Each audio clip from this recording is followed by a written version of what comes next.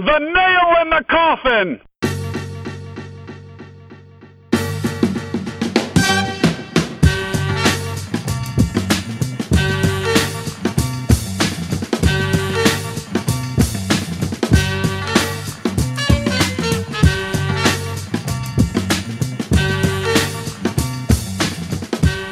Welcome to the Nail in the Coffin. I am Tom. He is Travis. It is Tuesday night. Trev, it's been a while. How you been, man? Doing good, buddy. Doing pretty well. Back stateside, so feeling good. That's good. Welcome back to the lower 48 here. We missed you. Yeah, I don't think that's true, but okay. I appreciate you saying that. I had to try to sell it anyway. It's valid. You're a terrible salesman, but okay. I won't quit my day job. We're also joined by Jeff Nomina. Nam, how are you, sir? Doing well. I'm doing well, and I think I've fully recovered from both the NBA lottery results and my hangover from watching the NBA lottery results. So I think I'm in a good place now. Yeah, I was going to ask you about that. I think, correct me if I'm wrong, but did you do like some sort of a meetup for the lottery? Yeah, I went up to Marriott's in Lakewood, had a bunch of the Cavs Twitter folk come out, and all of us weirdos watched it together. Well, probably no better place to start than right there.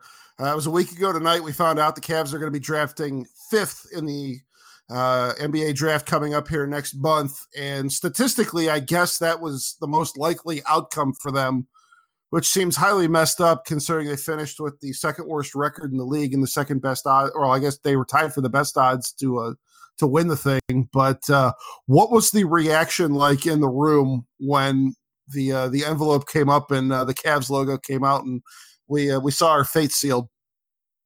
I would say everyone was still freaking out so crazy about the Lakers jumping up that it almost muted the response to the Cavs pick, because we were all, I think I said the word rigged about 7,000 times in that 4-minute commercial break between when we knew the Lakers were jumping up and when we actually got the results. But when the Cavs came up, there's a lot of cheering. We weren't 6th and 5th. I'd say there was a lot of disappointment. People tried to initially talk themselves into it, but it was a tough sell. Trev, you were not watching it live, right? You because you were overseas, you didn't. You found out the next morning then? Yeah, so it happened around 8 p.m. Eastern time. Yeah, 8 or 9.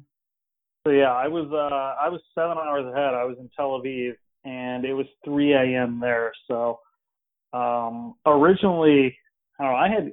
I had these grand visions of how I was going to manage this time difference. I was going to get up at 4 a.m. to watch Game of Thrones when it happened, and all these other things. Nothing actually came to fruition. I was a zombie when I was over there. But so I was planning originally, I'm going to watch it live, and then I was like, that's a terrible idea. So yeah, I woke up at what would have been, about midnight, between 11 a.m. or 11 p.m. and midnight Eastern time, and just pulled it up on ESPN, what happened in the lottery, right? Didn't actually watch anything occur, just saw the results. And I tell you, it's probably the better way to do it when you're going to be disappointed. If it was one of the ones a few years ago where they got the first pick, I probably would have been like, oh, damn, I should have stayed up and watched it. But so yeah, I woke up and saw that they were drafting 5th. I didn't see how it happened, and obviously didn't see any of the suspense around when the Pelicans pick should have come up or when the Lakers pick should have come up. That I would have seen in the past. So it's an interesting way to do it, but ultimately, like you said, it kind of seems like that was, I don't know, maybe not what anyone expected, but the most statistically likely outcome. So here we are.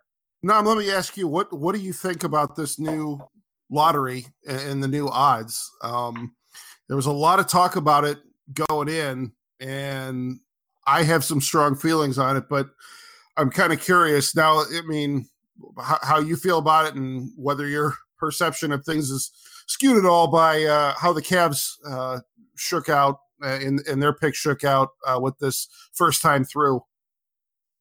Oh, let's be clear. I'm absolutely bitter. I am a bitter Cavs fan through and through. I'm not going to try to pretend like that's not going to color my opinion of it, but I hate it. I just don't think there's very many ways for a lot of teams in the league to improve, and the draft is the only one. So taking that away, I think you're going to have a bunch of franchises that just kill their fan base. If you're really bad for 3 or 4 straight years and you keep ending up 4th or 5th in the draft, I just don't know how you keep a fan base going. Like if the Cavs have another 20-win season and come out with the 5th or 6th pick again, it's going to be really hard to keep people interested in what's going on. So I hate it for that aspect, that I think it's really bad for just the ability to build teams. I hate that if you were a non kind of glamour team that wasn't going to participate in free agency, doing the Oklahoma City, Philadelphia, Cleveland tank and try to get multiple top pick method is pretty much gone now. So there's really no to try to get multiple stars. It's really all about luck now. You just like the whole play is be bad enough to be in the top 10 of the lottery odds and hope you jump up. I hate that it's just all luck now. I hate that they've taken away one of the only avenues for a lot of these teams to get better. And it's hard to see a really good path for the Cavs to be actual contenders. In a league where you have to have 3 all-stars pretty much to be a legit contender, it's hard to see how the Cavs can ever get to that level with these new odds to me. It feels like this was just Tino, real quick. Yeah. Real quick. Can we recap what exactly changed? Now, obviously, the top 3 had the exact same odds. How right. from I don't know. When I hear Nam talk here, it's hard for me to grasp. If you're a bitter Cavs fan, weren't the Cavs odds better at getting one of those top picks? So it went from the top pick, the worst record had like a 25% chance and couldn't drop worse than 4th. The second pick was like 19% and couldn't drop worse than 5th. They changed it so all the worst 3 records all only had a 14% chance and had I think a 52% chance of, like the Cavs had like I think a 52% chance of picking 5th or 6th in the draft, whereas before they wouldn't have even been able to pick worse than 5th at all, and it would have been like I can't remember, a 20% chance or something like that. So statistically they've made it so that the worst teams have a better than 50% chance to pick in the worst slot or the second worst slot of where they landed. Yeah, the oversimplified version of it is that they flattened the odds out among the teams that are in the lottery significantly from last year. And on top of that, they now do the lottery for the first 4 positions instead of 3. It used to just be the top 3 that got drawn, and the remaining teams starting at number 4 on down would just fall in place based on record. And now it's four teams that get drafted. So that also kind of made things more difficult. And okay, so for the Lakers and the Pelicans specifically, obviously they were among the lottery teams. They had worse odds. I think the Lakers came in, I think, with the 11th worst, or they were like the 11th team. Okay, this might be putting you guys on the spot, and I don't know if either one of you will know the answer here. What would the odds for the Lakers have been, or maybe the Pelicans is a better example? What would the Pelicans' odds have been previously, and what were they this year? I'm trying to remember what those again, might be putting you on the spot. I don't know how much it shifted exactly to help those lower teams, right? Because I think we all went through the season, and maybe you guys were a little more on top of it than I was, and the average fan was. But the feeling I got going all through the season was, as long as you were in that top 3, you were okay, right? And it felt like, in general, I'm throwing the air quotes up here, we thought that it was fine to be 2 or 3. Their odds were better if they were 2 or 3 than they were previously. And maybe that was part of the messaging from the NBA or whatever it is, right? But it kind of felt like we felt like as long as we were in the top 3, we were fine. And obviously that turns out to be maybe different than what was actually in place. Yeah, so the reason we wanted to be in the top 3 was because previously the first, second, and third had descending odds to do it. Now the top three will have the same odds to get the top pick. So it didn't really matter if we finished with the worst versus second versus third worst. We'd have the same odds at the top pick. All it meant was you could fall one pick further. So it's not that we had better odds than we used to. It's that they flattened the top three are all equal in terms of odds for the top pick. So it doesn't matter jockeying for those positions quite as much because you have the same odds at the top pick. But they've changed it so now you can drop much further than you used to be able to. So if you don't get that top pick, you can drop a lot later in the lottery than what you used to be able to. Now, let me ask you this. Was this whole thing and this whole lottery reform just a gross overreaction to the Sixers and the process that they made, kind of infamous and openly embracing tanking? Yeah, and I think that people – so, I mean, clearly what they were doing was tanking. But I think people also started using tanking to just mean bad teams. A lot of people were saying that the Cavs – that this solved tanking. I was going to get rid of tanking. And I don't really understand why. Like, the Cavs are still going to try to, probably keep their pick. And I don't think anybody was blatantly tanking in the way that Philadelphia was. That was an actual problem. I don't know what a lot of these teams are supposed to be doing differently. If you're saying that bad teams can't get talent, then they're not necessarily tanking as much as they are not good and have to use the lottery to get. I was going to say some players. Teams just suck. Let's put it out there. There seems to be this idea that if you're bad, you're tanking, and let me tell you something. That's not always how it works. Not all these teams are tanking. So I think yes, it was a pretty big overreaction to some pretty very specific situations, and the lottery itself was kind of there to protect against that. No other sport has a lottery. The NBA is pretending like this is some massive problem. Like, the lottery was already there to fix that. And, the Cavs have won it from 8th and 9th, the Wiggins and the Kyrie. Right. So, it was working. It was already making it so that it wasn't just the teams with the absolute worst records. So I think it was a major overreaction. I think a lot of times the online conversations drive a lot of what the NBA does. And for whatever reason, this was a big deal to a lot of the online community for the NBA that really pushed for it. I just felt like the Sixers in particular kind of caused this because they made it socially acceptable to be bad on purpose. And they put a fancy term on it and called it the process. And suddenly, in a way, they got buy-in from their fan base. And, I applaud them for getting creative because, like you were just saying a few minutes ago, when you've got a team that is, really bad for a number of years, it's hard to keep people in your fan base engaged. And, they clearly communicated a vision of what they were doing and getting people to think about the long term. And I think the league looked at that and basically said, we can't make it okay for teams to be so open about trying to lose games. And unfortunately, to your point, the collateral damage in that is somebody has to be the worst team. So even if, those bottom couple of teams, they very well, I don't think the Cavs, I mean, the one thing you can say with the Cavs, I think from this year, I don't know that they were ever out and out tanking, but they definitely, I think, did a very good job of managing certain guys' minutes, especially around injuries. It felt like Tristan Thompson probably could have come back almost a month before he did.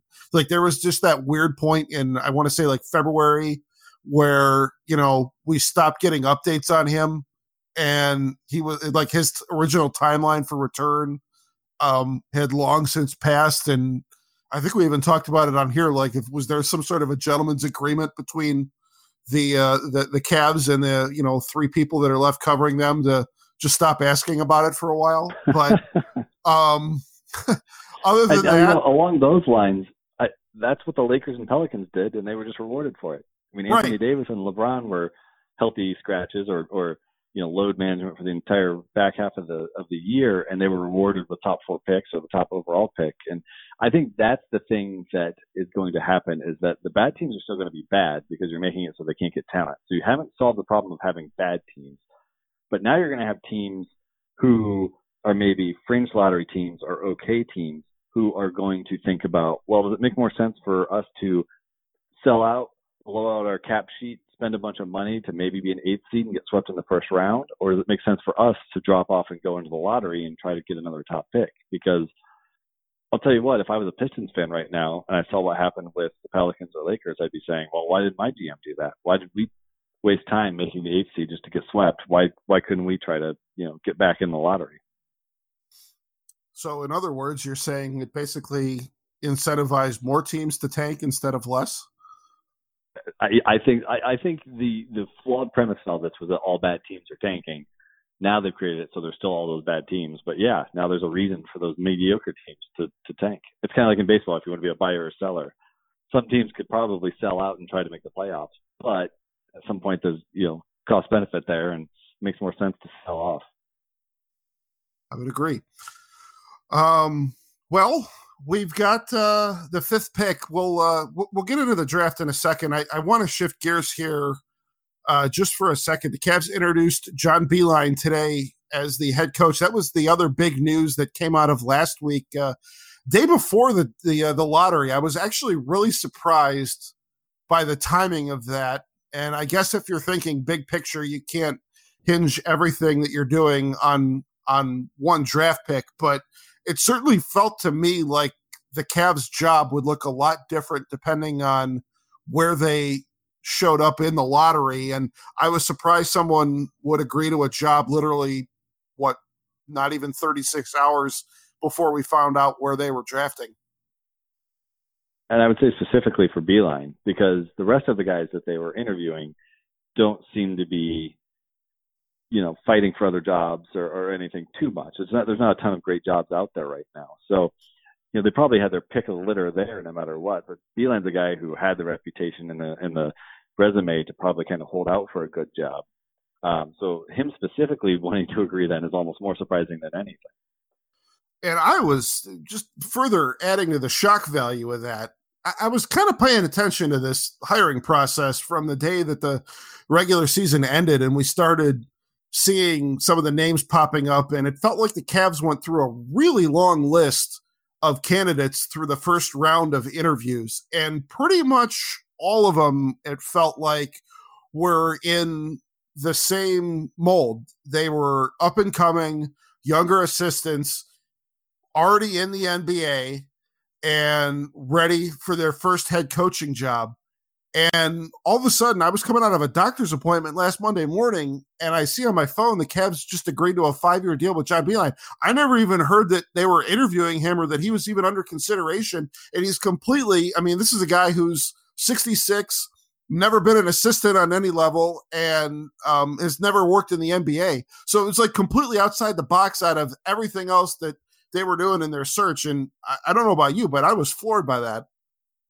Yeah, and kudos to the Cavs for keeping it quiet. It helps that we literally, I don't think, have a beat writer in town that covers the Cavs.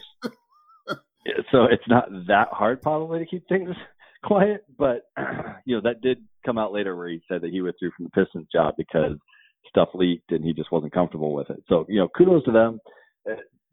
It isn't a huge deal, but this is an organization that you kind of got to celebrate the little wins, because this isn't always the case with them, right? That they would be able to execute a coaching search and not have it leak. The other side of it being, of course, that it feels a lot like Dan Gilbert just heard we were doing a Michigan guy and jumped in and offered him a bunch of money.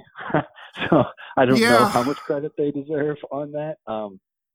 But yeah, this came out of nowhere. I had absolutely I always love the Woj, the Woj bombs that hit my phone, and I'm just like, of course, the most random ones are always the Cavs, and you just never know what to think when you see Cleveland come up as one of the first words in a Woj tweet. Yeah, I'm already bracing for draft night with that because it's coming. Trav, what was your initial reaction to the John Beilein hiring? And now that we've had a week to digest it, are you still singing the same tune, or have your views changed at all? No, I think I kind of feel the same way. Maybe a little less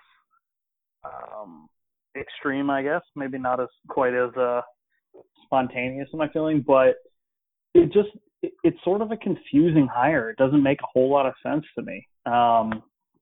He's clearly, and truthfully, if you told me he was only 66, I would have said you're full of shit before I looked it up and saw it.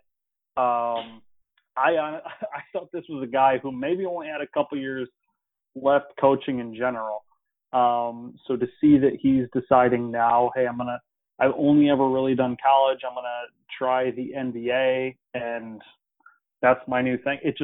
It made no sense. He's a guy that I kind of thought Michigan was a destination job for him. I thought he was done moving. He's obviously done incredible things there. He's built a hell of a program. Now, obviously, Michigan's had good history and everything, but he has really ramped it up and turned it into a bit of a powerhouse. And the idea that he just is just out of nowhere, like his name really never even seemed to float around much in NBA circles. And in the few times that maybe I heard it previously, I thought, nah, whatever. That's just another name that's being thrown out there because he's had success in college. But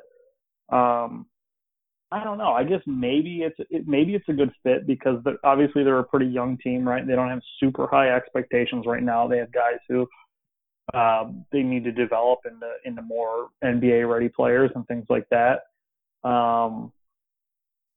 So I don't know. It's a weird fit. It just doesn't make a whole lot of sense to me. But I'm also not super upset about it. I guess it's unlikely that there was really anybody out there that I was really going to get that excited about to begin with, though. Well, I will say that leading up to that hire, there were a lot of other jobs that got filled around the league, and there was nobody else that got hired that made me jump up and say, like, damn, I wish the Cavs could have gotten that guy. So from that perspective, I guess it was kind of reassuring. And I think for me, once the initial shock of this wore off, the initial returns on this had me kind of worried because the first things I heard were, he interviewed with Dan Gilbert and the rest of the front office at the time that weekend before was, I think, in Denver, interviewing a bunch of other NBA assistants. And then this deal got done with like Kobe Altman and the rest of the front office not even in town. And it very much kind of reeked of that whole, this is just Dan Gilbert going rogue on his own organization again. But then I think we got a little bit more backstory, and it sounded like Kobe had talked to him a little bit more earlier in the week, and they had done the first round of interviews with him, and I think they just did a good job of keeping that under wraps. So I need to slightly modify, actually, now that I remember, I need to slightly modify my initial reaction because truth be told, it was, oh, hey, yeah, go Bucks, fuck Michigan. Now how does this affect the Cavs? Well, and funny you say that because like that was part of my initial reaction. It's like, Dan Gilbert's a well-known Michigan State guy. And it's like, oh, good. He's he apparently is, just trying to torpedo his alma mater's in-state rival.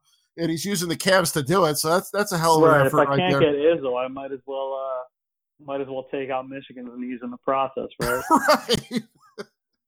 And can I rant on the Gilbert thing for a second? Go ahead. I think I saw a lot of people like wringing their hands, like, "Oh, Gilbert does it again," and all that. And I think we have to be beyond the point where that's like surprising or frustrating. Like Dan Gilbert's gonna meddle in everything we do. Like the draft pick is gonna be 90% who he wants, and the coach is always going to be 90% who he wants. So it's really just about, like, did Dan Gilbert screw up the times that he meddled, right? It's not whether or not he's going to. Like, we know that he's going to have a big influence. Kobe Altman was never going to run this by himself. So, it's just more, all right, well, is this a bad Dan Gilbert choice? Because just because Dan Gilbert did it doesn't mean it's necessarily bad. And I saw a lot of people wringing their hands about the process. It's like, well, this is the process when Dan Gilbert's around. Like, this is just how things are going to go. And I don't know. Does it seem like he got this one that wrong? Were the other guys that good of coaches? I think he could have meddled and gotten it a lot worse. Yes. I think that's exactly where I am. Like, all right, if your owner is going to step in and kind of hire a coach while your GM is half a country away, it could go a lot worse than this, right? I think, yeah. And I think my initial concerns with Beilein were, as I had said before, he's 66 years old and he'd never worked in the NBA before. But kind of the more that I've read up on him, I'm feeling a lot better about the hire, to be honest, because, you could go back to when Ty Lue, left back in, what was that, the first week in November, I think.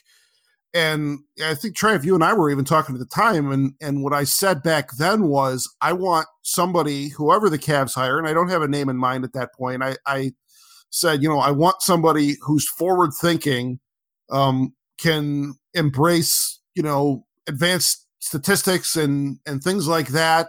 And I want somebody that's going to work in lockstep with whatever vision the front office has. Because you can remember it, part of what led to Tyson doing was, he kind of wanted to go one way with the rotation, and the front office kind of changed gears and they were butting heads. And I just wanted everybody on the same page. And, just kind of tying into that, I think it was David Zavak, who, we've had on here a couple times talking Cavs, had a great line at the beginning of the season saying, at some point, the Cavs are going to have to form some sort of a positive identity as an organization that is not having anything to do with LeBron James. And it's something they really haven't had in 20 years. I mean, when you think about it, they were bad for a number of years before LeBron came in. And I feel like what we're hearing about Beilein is he's a really strong culture guy, and he's really good with player development, and I think there's proof of that when you look at, for whatever the rankings are worth of, recruits coming out of high school versus, how many guys he's gotten drafted into the first round in the NBA. He certainly has a track record of coaching guys up. And it just feels like the Cavs as a whole are trying to build that, culture driven, work hard identity. I don't know. I guess you say they want to be a bunch of tryhards. But I could see how his pedigree and his mindset and what he's about and what he was about at Michigan could fit into what their vision is as an organization. Maybe that's just projecting and wishful thinking on my part, but that's the story I'm going to until they tip off in October next year, I guess.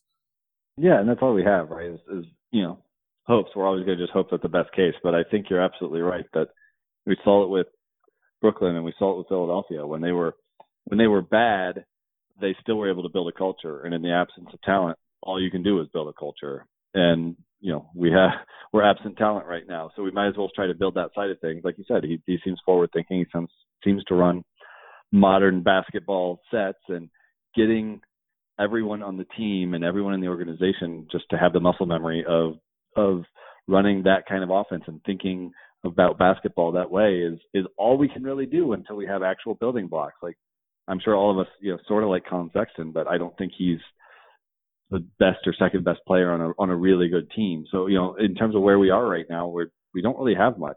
And so if he can come in and build a culture, that's better than anything else we have right now. Yeah, but I was going to say, I don't think it's an accident that they, chose Colin Sexton with the 8th pick in the draft. They're probably looking at that position like, how many superstars are you getting at 8? Do we roll the dice on someone with a higher upside, or do we get somebody who's going to be a gym rat? I think there was even stories today. He was in there at the Cavs practice facility working out at 6:00 this morning. And his most redeeming quality, I think, has been that he's an absolute workhorse, and he's super motivated, and he's going to try to work his ass off to get better. And I think you look at that draft pick, you look at trying to bring like Channing Frye back. He's a super likable guy, a professional. Throwing a bag of money at Kevin Love to stick around. Another guy, high character guy, professional.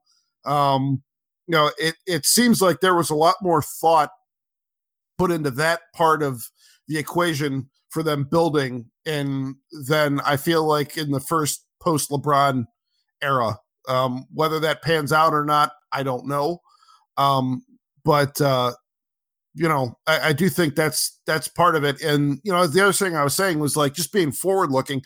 I thought it was really cool that Beilein was even saying today in his press conference that, he's already looking at some of the data that the Cavs have that, are kind of things that they didn't have at Michigan. And he's open to it and really excited about it, and understands that you can't go too far with it. You got it. There's a human element involved with it here. But, honestly, that's like not something I would expect from a guy who's been coaching college players for 40 years and is at this point in his career. You kind of figure that somebody at that stage kind of is like, this is who I am. This is how I'm going to do things. And he does seem like he's willing to be very adaptable, which is encouraging to me. Yeah, and he's had success.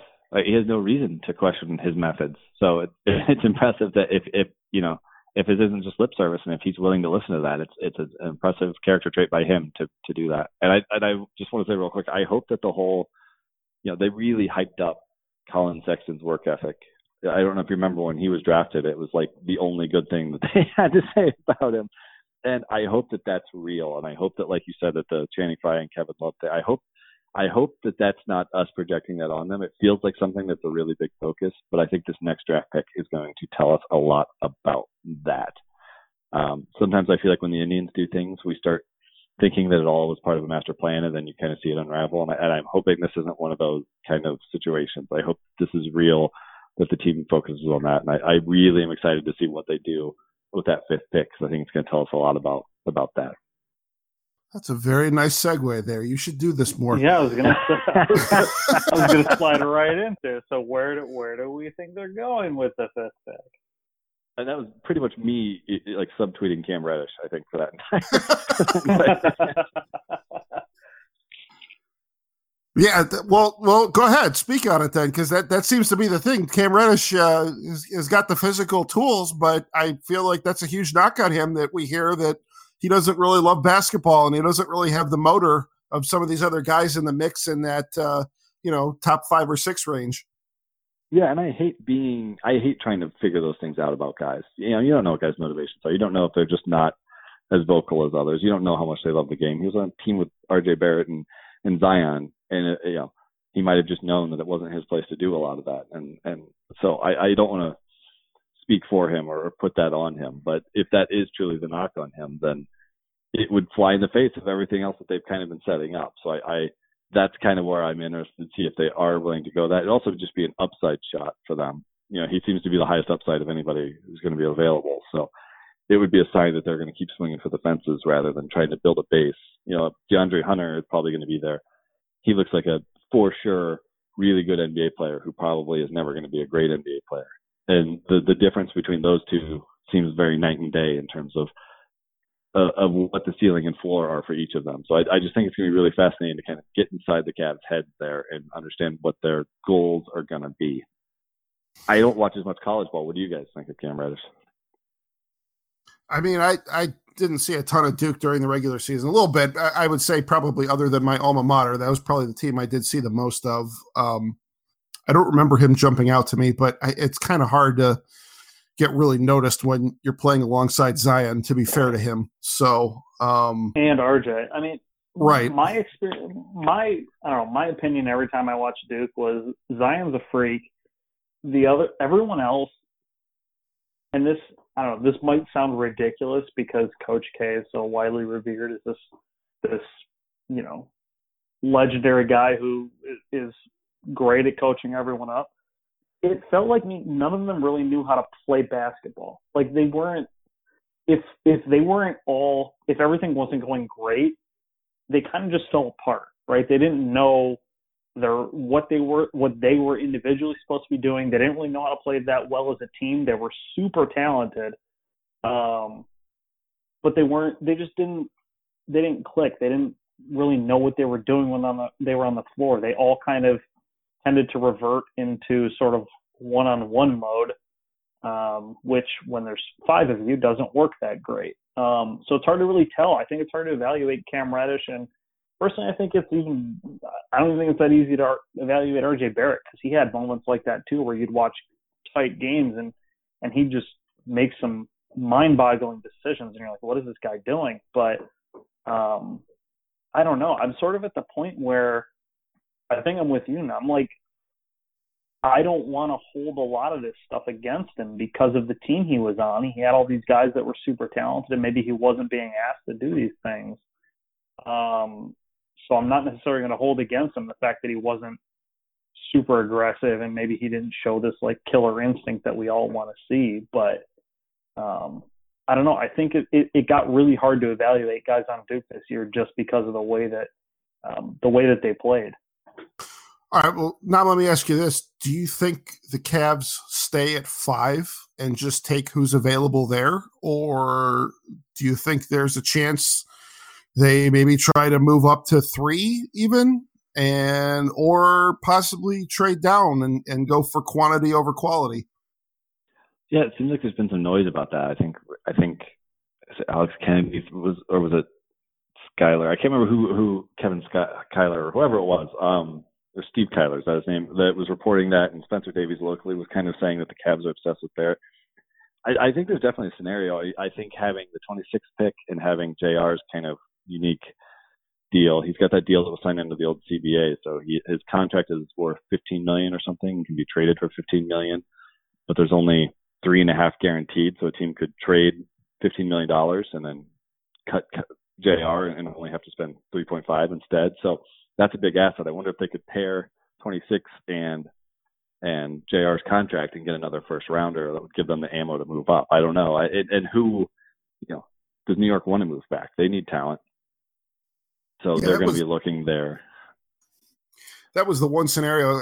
Was it Sam Amico? I think but I swear I saw some New York writers saying this as well, that the Knicks are interested in Cam Reddish. And there was a line of thinking that if you're the Cavs and you're really enamored with RJ Barrett, you could somehow talk the Knicks into swapping positions, and the Cavs could jump up and take RJ at 3 and Reddish would be available at 5. Are we sure Ja Morant is going to the Grizzlies at number 2? Because I feel like that's just been talked about as if it's as much. It seems like that is as much a done deal as Zion at 1. Yeah, I remember. Yeah, I don't remember if it was Shams or Woj came out right after and said that they have zeroed in on him, and he met with Memphis and New York and gave some, I'd be super excited to join Memphis quote, which is normally signed for, they promised him they're taking him, and he's doing the PR thing. So I don't know if it's for sure, but it seems like it's gone that way. I didn't see the actual tweet. Did Woj use some of his language, like when he was quote unquote not tipping picks last year during the draft?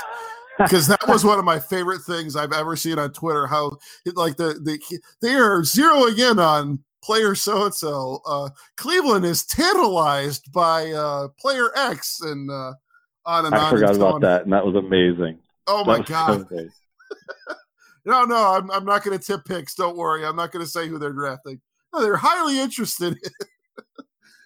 I remember somebody on Twitter said that they sat behind Woj at a game once, and he typed up a tweet that was some breaking news, some Woj bomb that nobody else had, and set his phone down for a few minutes and then picked it back up later and tweeted it. Like he's just got this information that he's not even freaking out to get out. He just has not even remotely concerned that someone else will have it first.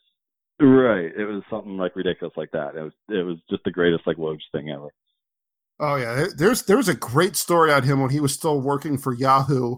And it kind of made me surprised that he ended up going to work for ESPN, because he had this mindset of it was basically he was Yahoo. And I know they brought on Shams in later years, but I mean, it was basically him versus an army at ESPN, and how personally he took it, and how one time he chose to sleep in and not get up at 5:30 in the morning or something like that, and somebody else broke news at 6 o'clock in the morning, and he just never forgave himself for it. It's wild. That guy, it's borderline an illness, but yeah, it's something else. So yeah, I don't know. I'm interested with the Cavs, because it feels like between the teams that are in front of them, because I feel like the Lakers are a real wild card in this, because I feel like for them moving up into the top 4, is it for them having a better chance to get a better player in the draft, or is it for them a better asset that they can flip? And I feel like depending on what they do with that, it could really impact what the Cavs end up doing at 5. and the Knicks at 3 too. Yeah, Same deal. It's hard to project because either one of those could be Anthony Davis tomorrow and change the entire draft board. And if the Lakers can't get AD, do they trade for somebody else, or do they even draft somebody? It's hard to even imagine who they would want. So they don't need to add more young guys to that team. So it's kind of hard to figure out what's going on in front of the Cavs. Right.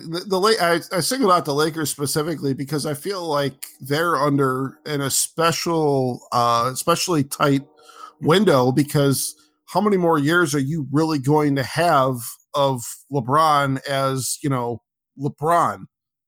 Whereas, the Knicks have been, it feels like, irrelevant forever. And I know they've suddenly become this intriguing entity for, just because there's all these rumors around Kevin Durant and Kyrie and, possibly Anthony Davis. And I just feel like the Lakers are in this weird crossroads of their front office is a complete dumpster fire. You've got maybe a year or two left of LeBron as we've known him, and all these young guys, and now a draft pick and some cap space. And it's just a really odd situation out there. And I hadn't really thought about the Knicks much, but it's a good point. If they get Kevin Durant and say Kyrie goes there, they're not going to want RJ Barrett. They don't want a guy who needs the ball in his hand, a rookie, to go there and play with those guys. So if they can't get AD, what do? Maybe they do want Cam Reddish. Maybe they do want to drop back and get more assets, or drop back and get stuff and try to trade for somebody else on the market, like a Brad Beal or something. So it's all really interesting. It's really hard to project what. The Knicks and Lakers are lottery teams that are probably going to be competing for championships next year. So it's hard to imagine either of them adding a rookie, and that adds a lot of just craziness to the top. Oh, thanks a lot, new lottery odds. Even if we were 4, I would feel that. It seems like people have kind of zeroed in on Jarrett Culver being the 4th best prospect. I don't know. That's the sense I get. I don't know what you guys think. It kind of feels that way. And so even if we were at 4 and you felt like, all right, at least we can get him, but at 5, you just have no idea who's going to be there. I enjoyed watching Culver in the tournament, and I'll tell you one person who knows, has experienced playing against Jarrett Culver would be John Beilein, because Culver tore them up, I think, for 22 and filled up the stat sheet beyond that as well. He had a great game against Michigan in the tournament. And that was Beilein ended up being his last game in Michigan. So, one game doesn't make you, I guess, but it's a fun little subplot if that ends up playing out that way. He seems like a really good Beilein guy. I'm assuming that being a college coach and being the kind who doesn't recruit the top guys and gets the most out of guys, Culver is works hard, does everything well, isn't a superstar at any one thing. That seems like a perfect kind of fit with a coach like Beilein, and can handle the ball so that Sexton doesn't have to, because he clearly doesn't have the best vision. That feels like the perfect Cavs pick if he's there to me. But I don't know if he's going to be. Right. Yeah, that's definitely a good point. And, just to kind of bring it full circle, as we talk about how hard it's going to be with these lottery odds to, bank on, it's really impossible to bank on getting any kind of a high draft pick ever. I think it really kind of underscores the importance of having a coach who can develop those second and third tier guys. And, I guess Beilein's track record at Michigan hopefully will translate to doing the same thing in the NBA, because I think that kind of a skill set from a coaching staff is going to become incredibly valuable here if these lottery odds are here to stay. Yeah, and hopefully he can, coach up his coaching staff too, so that if he does create a culture, if he can get the most out of his team, there's a succession plan, because as you said, that dude's old. Yeah, he's old. We're all old. That's true. We're all washed up. Who am I to talk? All right. Feels like a good stopping point. What do you guys say? Sounds good. All right. Yep. Well, Nam, thanks for joining us, man. I appreciate it. Yeah, always. That was great. All right. We are on Apple Podcasts. We are on Google Podcasts. We're on Stitcher and the TuneIn app. And, of course, you can stream us on waitingfornextyear.com. Nam, you write for good old WFNY. You got anything cooking? Man, I have been terrible at getting something actually up and published lately. I'm going to try to do some Cavs off-season stuff and just looking at the different angles that they can take. Well, the barn door is wide open for Cavs content in this town, so by all means, dive right in. We are also on Facebook.com/The Nail Podcast, and our Twitter account is @The Nail Podcast. Our thanks once again to Jeff Nomina for joining us. We're going to be back next week. Already got a guest lined up for that one. Should be good. In the meantime, for Travis Julie, I am Tom Valentino. It's been The Nail in the Coffin. We'll talk to you again soon.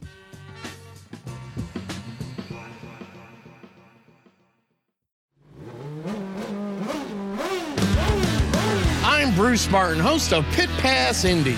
Each week, I go behind the scenes of the NTT IndyCar Series and introduce our listeners to the biggest stars of IndyCar, which features the Indianapolis 500 as its cornerstone event. The men and women that compete in IndyCar may be the bravest athletes in all of sport, as danger lurks around every corner. They are able to look danger in the eye without flinching. That is why the NTT IndyCar Series features the best racing on the planet. Join me every week as we talk to the stars of IndyCar, including the legends of the Indianapolis 500 on Pit Pass Indy from Evergreen Podcast.